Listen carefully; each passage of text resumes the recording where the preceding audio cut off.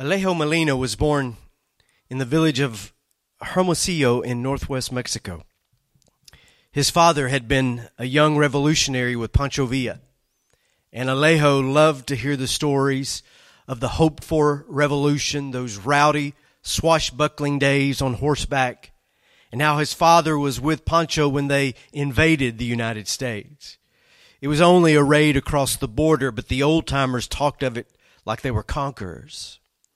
But Pancho was assassinated, the revolution died, Mexican political and social chaos only intensified. The Great Depression struck.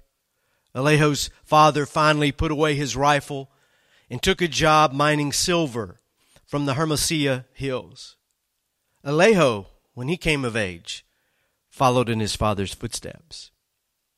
It was the 1940s. Alejo married a girl he had known his entire life since she was a child, Charita. They had a son, then another. They weren't strong boys. There was too much poverty, too much chemical runoff from the mines, and too few visits to doctors. Charita took care of them, though, and Alejo kept digging that silver until one day the silver ran out. When it did, the village found itself in dire straits. Alejo's little family even more so. No jobs, no government, no subsistence program, no bailout from the mining corporation that had used up generations of young, strong Mexican men. No food, no future, just poisoned water. Alejo and Charita made a decision. They started walking. Their oldest son held Charita's hand and took every step with them. Their youngest son was carried on Alejo's back. 175 miles across the blistering Sonora Desert, they walked north to Nogales. Only recently had the United States posted armed guards in a fence along that border. The Eisenhower administration was deporting Mexicans by the literal millions. But under the cover of darkness, with a stolen pair of wire cutters, Alejo snipped the chain-link fence, and he and Charita and their boys slipped across the border. Another 2 days they walked among the cactus and the mesquite until they made it to Green Valley, Arizona. There was work there, and the family settled in. But it wasn't long until Alejo was coughing. Coughing all day, coughing all night, coughing up blood, sweating bullets. All those years working in the silver mine, playing in the mercury-laced streams where his father had worked and died. That desperate walk through the desert carrying a child on his back, the weight of carrying his family's survival on his shoulders had done his dirty work.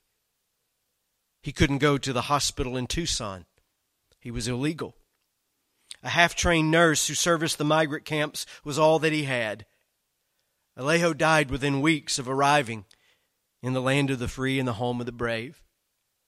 He was hastily buried in a new cemetery with a nervous funeral mass spoken by a young priest. Charita Molina was left in a foreign land with those two young boys all alone. But Charita was no wilting flower. She was a rock, an ancient Pima Indian with the blood of conquistadors in her veins. She had crossed the desert as well. She too was capable of carrying the weight of her children's survival on her shoulders. Fierce, strong, unflinching, she dug out a life for her hijos in the Arizona sand. She made sure they got to school, made sure that they learned English, made sure that they were conscious of their citizenship status and to be careful when they left the immediate community, for if they were caught and deported, they would be dumped somewhere on the other side of the border and she would never see them again. The boys obeyed.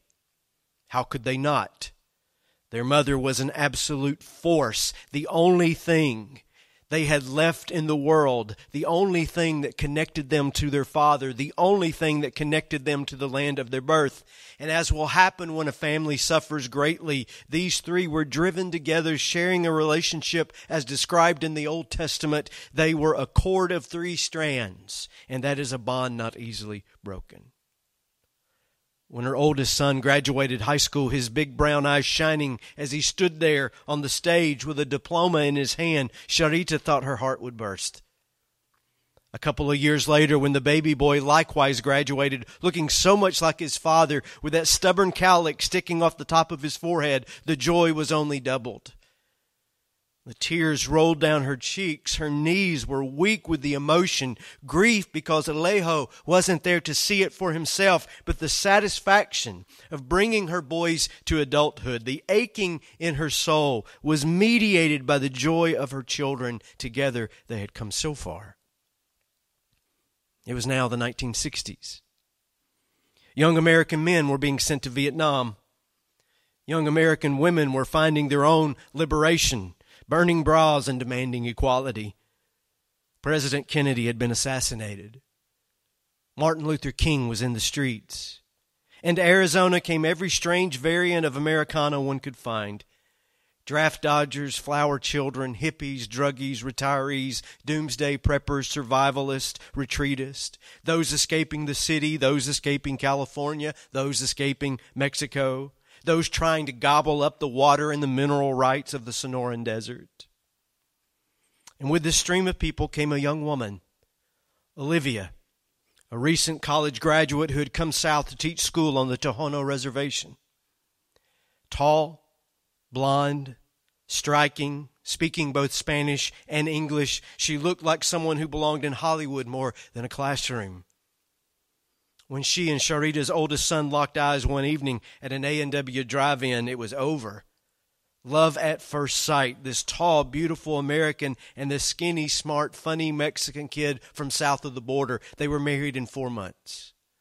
Olivia's parents came down from Flagstaff for the wedding. Little brother was the best man. Sharita cried like a baby. The cerveza flowed. Olivia taught school as her new husband became a field supervisor in the nearby orchards. Love found the baby boy next. He met Raina in Tucson at a Cleveland Indians game. The boy had fallen in love with American baseball, and the spring training tickets were easy to snag for the Cactus League, especially for the Cleveland Indians. He and his amigos would hitch a ride to the city, loiter about Corbett Field, buy some cheap seats, and spend a day in glory. Raina was from Cleveland.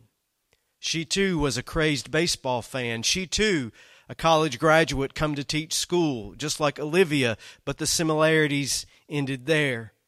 Raina was athletic, a shock of red hair and emerald green eyes, beautiful but not in that glamorous Hollywood way. She was deliberate, determined, but there was no 4-month romance. The two dated for a year, and when they married, there was no formal ceremony. It was her, it was him, and the justice of the peace because her family did not approve of the marriage. And where was Sharita? In heaven, so it seemed. It was just a little casa in the valley, but one son and daughter-in-law lived close by. She saw them daily. The youngest son with Raina settled in Tucson, but they came for church and dinner every Sunday. She had work as a cook at the local taqueria. Her daughter-in-laws were always trying to fix her up with some rich American, but she was not interested. She worked, she doted on her family, and she dreamed. She dreamed of home. She dreamed of Alejo. She dreamed when she visited his grave every Monday of how happy he would be to see his sons happy. She dreamed of a house full of grandchildren, dark-haired and dark-eyed little boys with cowlicks, little blonde and little red-headed Americanas gathered around her as she aged. But the babies never came. That poisoned water back home had done its dirty work with her sons as well, it seemed. And so the years passed, and Sharita dreamed. One Sunday, the family The five gathered as always around Sharita's dinner table. Her oldest son was quieter than usual, moving the food around his plate more than eating. "Estás bien?" she asked. "Are you okay?" And Olivia began to cry, and she said quietly, "It's time to tell your mother." And the news came, like it had 20 years ago. The coughing, the sweating, the blood. Olivia's health insurance made it possible for him to see a doctor, a real doctor in Tucson, but the awful words followed. Cancer, metastatic, inoperable. 3 months later, Sharita's oldest son was lowered into the earth next to his father. He had outlived him by only a handful of years. That nervous priest who had stood in this same spot decades earlier, now in middle age, returned. He had that same youthful look, but his nervousness had been replaced by the weary burden of officiating so many funerals for so many young men. Olivia's parents came for the service, and as the sun dropped off the horizon line, Olivia gathered her mother-in-law in her long alabaster arms, the two women heaving with grief, and she whispered, "I'm going home with my parents now. There is nothing left here but sadness for me. Please forgive me." But there was nothing to forgive. "Vaya con Dios," Sharita whispered when she could finally speak. "Siempre te amaré, hija. I will always love you, my daughter." Olivia turned and walked toward her parents. Already waiting in the car, she would be in Flagstaff by morning, and Sharita knew she would never see the woman her son loved ever again. She returned home, her only son and Reina with her, so as not to leave her alone for the night. They drank wine and told stories. They laughed. They cried. They held each other. They shook their fists at a silent heaven. They tossed and turned and found little sleep. The morning sun came, and mercifully a new day arrived. "Mama," Sharita's son said while kissing her on top of her head, "I'm going to a baseball game. Reina will stay with you today." Sharita smiled. It was always baseball in Tucson in the spring, and she knew he needed this time to himself, having buried his brother. "Vaya con Dios, mijo," she said. No hitchhiking this time. He got behind the wheel of his slick 1967 Chevy Chevelle and pointed it north for that first pitch at noon.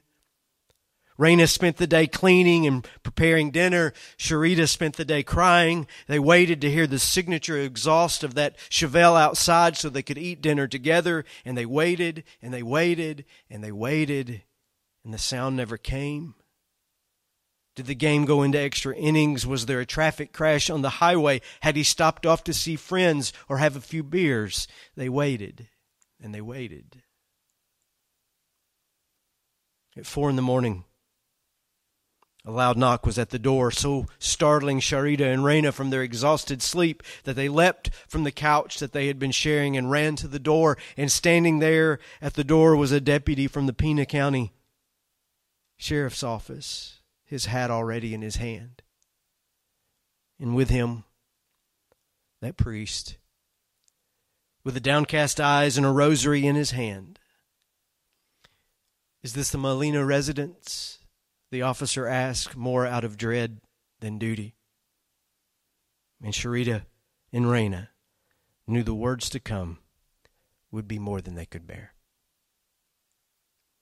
In the months that followed, Sharita made a decision, just as she and Alejo had made years earlier. She would start walking. "Reina," she said to her daughter-in-law, "me voy a casa. I'm going home." And she wasn't talking about the little house in Green Valley. "There is nothing left here but sadness for me. I came here to live, for my family to live, but this land has taken everything from me. And though I came here with little, I am leaving with even less. My pockets are as empty as the day I was born. My heart is broken. God has made my life bitter. He has caused me to suffer, and I cannot remain here in the land of my tragedy. Raina put her arm around her mother-in-law and said, I know. I've already quit my job. I sold everything I could. I've packed a bag. I've got 2 one-way tickets to Hermosillo. I'm going with you. And Sharita answered, No, mija, this is your home. Return to your parents. Stay here. Remarry. Have the children my son could never give you while you are still young. Do what Olivia did, please. I could never hold it against you. If you go with me back to Mexico, you may never be able to come back. This cannot be. And Raina said to Sharita, Don't ask me to leave you or to turn back from following you. Wherever you go, I will go. Wherever you live, I will live. Your people will be my people. Your God will be my God. And wherever you die, I will die, and there I will be buried. May God punish me if I allow anything but death to separate us. Is this the story of Raina and Sharita? Of course it is. But we know it as the story of Ruth and Naomi. It begins with more tragedy than even the hardiest soul can take, but it does not stay there.